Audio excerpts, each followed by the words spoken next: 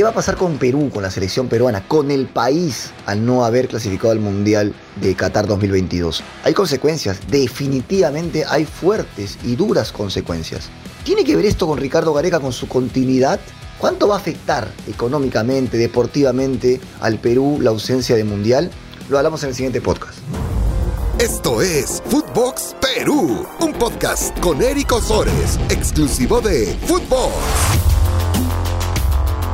¿Qué tal? ¿Cómo están? Un gran saludo.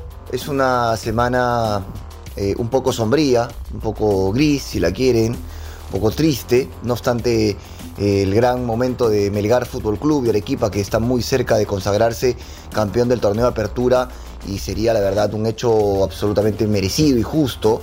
Melgar es el mejor equipo por mucho de este semestre en el fútbol local, y ahora además tiene que confrontar a nivel internacional con Deportivo Cali su pase a los cuartos de final de la Copa Sudamericana. Es un equipo que la verdad lo ha hecho muy bien, pero ya habrá tiempo de hablar de Melgar, este equipo que la verdad se ha ganado el respeto de todos.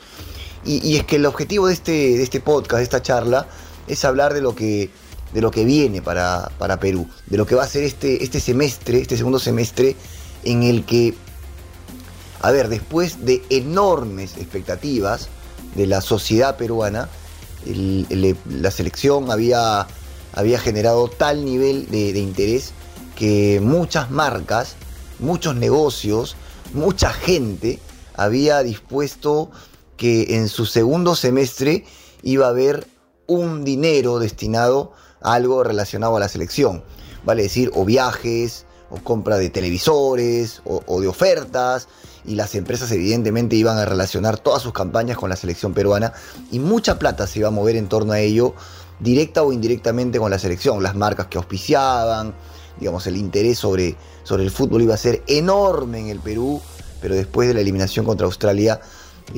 las empresas, las marcas, los negocios, los proyectos, definitivamente pasan a otro estado, a una situación en la que posiblemente hasta una suerte de recesión se pueda dar, porque no va a salir, no se van a dar el interés del público por lo que se había hecho una expectativa enorme, ¿no? Perú en el Mundial. No, lo que significaba eso económicamente iba a ser sencillamente extraordinario. Y todos perdemos de alguna manera, ¿no?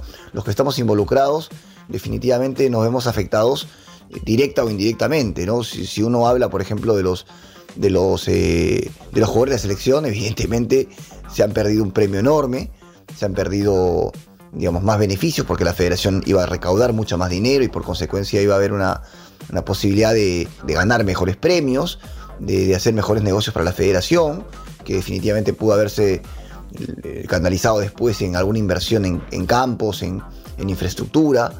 Bueno, digo, se puede, no lo garantizo, porque la federación está ciertamente cuestionada y todo lo que pase por ahí está bajo lupa. Pero independientemente de ello, había en torno a la clasificación al Mundial todo un negocio montado a nivel nacional. Eso no va a suceder, no va a pasar. Hoy las marcas comienzan a rehacer estrategias, a buscar ya otros medios para poder vender sus productos y promocionarlos.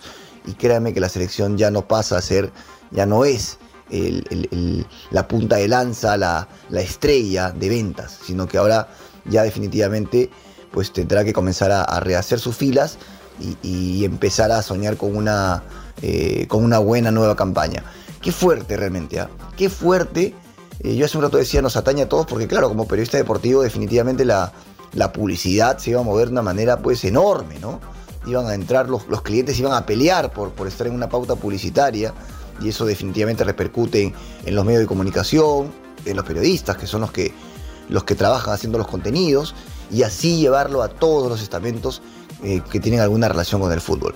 Eventos y qué sé yo, cuántas cosas más. Qué manera de haberse caído, ¿no? Porque no es solamente haber perdido con Australia, la vida sigue, los penales, qué mala suerte, Galese, la pelea con el arquero australiano, el arquero bailarín.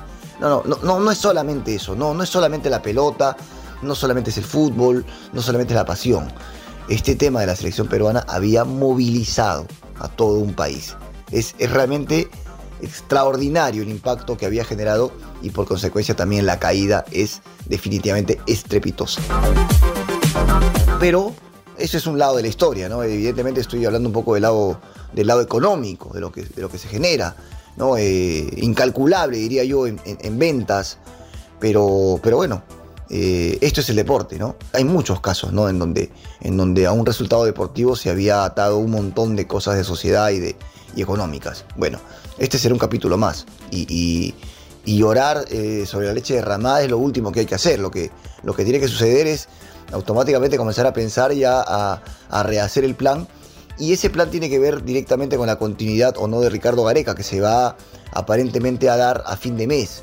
Digo, la respuesta, ¿no? Para bien o para mal, Ricardo Gareca a fin de mes tendrá que responderle a la Federación Peruana de Fútbol y decirle si va a continuar o no. Se habló de Qatar, se habló de Egipto. Yo veo difícil realmente que Gareca quiera ir a un fútbol tan lejano a esta edad, pasando los 60 años, y quedar muy lejos de los afectos, muy lejos de las costumbres, muy lejos del país, muy lejos de su tierra incluso. Y lo veo difícil realmente, ¿no? Yo creo que no es un tema económico, como para contrastar lo dicho hace un rato, no creo que pase por un tema económico. Y podría pagar 2 millones más que Perú. No sé si Gareca quiera hoy hacer una diferencia tan grande económica, o priorizarla por encima de su satisfacción, de sus sueños, de su motivación, que creo que está en Sudamérica. Yo creo que Gareca, si decide dar un paso al costado, o mejor dicho, no continuar con Perú, que es una decisión completamente sensata, yo creo que Gareca en Perú ya ha cumplido un ciclo, y si se animase por uno más, bueno, sería realmente un reto donde él tendría que encontrar motivaciones donde ya no las hay. Gareca ha logrado con Perú un boleto al Mundial, un repechaje ciertamente con un final feo, donde él claramente tuvo también responsabilidad, pero en el camino ha logrado que la hinchada peruana se vuelva a enganchar. Y también ha logrado, con su liderazgo, este movimiento económico del que comencé hablando en el podcast. Si es una buena decisión que Gareca se quede, yo creo que sí. Yo creo que sí es una buena decisión.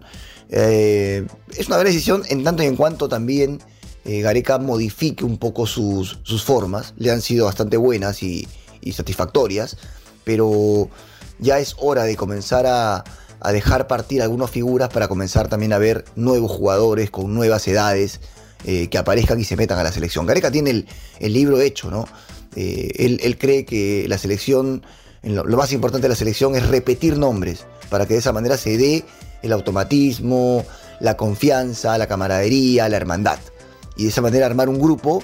Y cuando hay un grupo hay más chances de ganar, y Gareca ha usado esa estrategia y le ha ido muy bien, bastante bien. Pero yo creo que ya en una renovación es momento de cambios, de comenzar a decir también, bueno, si fulano está bien, lo llamo. No es que voy a llamarle siempre porque conoce mi trabajo, no. También hay que comenzar a romper un poquito ese tipo de estilo, creo yo, a futuro.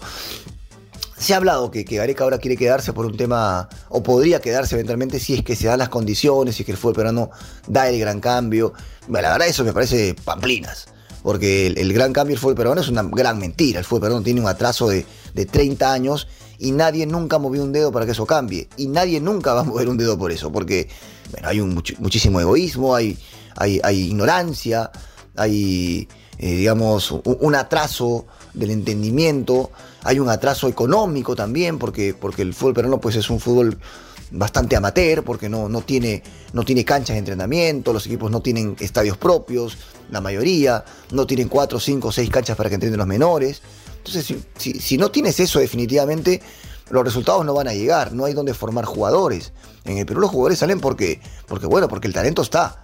El talento permite que cada tanto aparezcan futbolistas, pero no se trabaja para que estos futbolistas lleguen bien formados a primera división. Entonces, Gareca ha pedido que haya un cambio, según Oblitas ha pedido que haya un cambio, él también.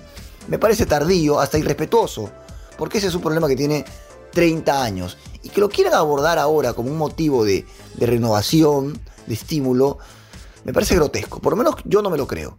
O sea, yo creo que el argumento es extemporáneo, es utilizar una coyuntura manida para buscar una motivación. La motivación no tiene que estar por ahí. Gareca no tiene que ir a buscar grandes modificaciones más allá de que las quiera. Porque si las quiso poner en práctica, lo tuvo que hacer antes, no ahora, tan tarde. Ya tan tarde no suena bien. Él tiene que dedicarse a lo suyo, a hacer a la selección peruana una selección ganadora, una selección competitiva. Y creo que lo puede hacer. Evidentemente, tiene todo el know-how, tiene todo el conocimiento, tiene el liderazgo, tiene la credibilidad del jugador y de la gente. Por supuesto que lo puede hacer bien, pero meter argumentos de grandes cambios al fútbol peruano, tarde para decir eso. Tarde, eso se hace, eso no se dice. Bueno, esperemos a fin de mes si Gareca se queda o no y cuánto influirá. Y si Gareca no se queda en Perú, la vida sigue. Sí, la vida continúa. Vendrá otro técnico. Ya hay una base, una gran base que deja el Tigre Gareca. Pero si no viene Gareca, si no quiere renovar, que me parece la decisión más sensata, después de un ciclo cumplido, después de haber hecho casi magia en la selección peruana, se entenderá perfectamente. Yo lo tomaré como la salida por la puerta grande de un técnico que la verdad aquí ha hecho historia. Pero si no renueva, la vida continúa. El fútbol no es mesiánico. El fútbol no está bien poner figuras casi a un nivel etéreo. No está bien. Uno pierde la perspectiva. Esto es trabajo, planificación. Y si un técnico no quiere, vendrá otro, pero hay que saber escoger. Hasta la próxima, chicos.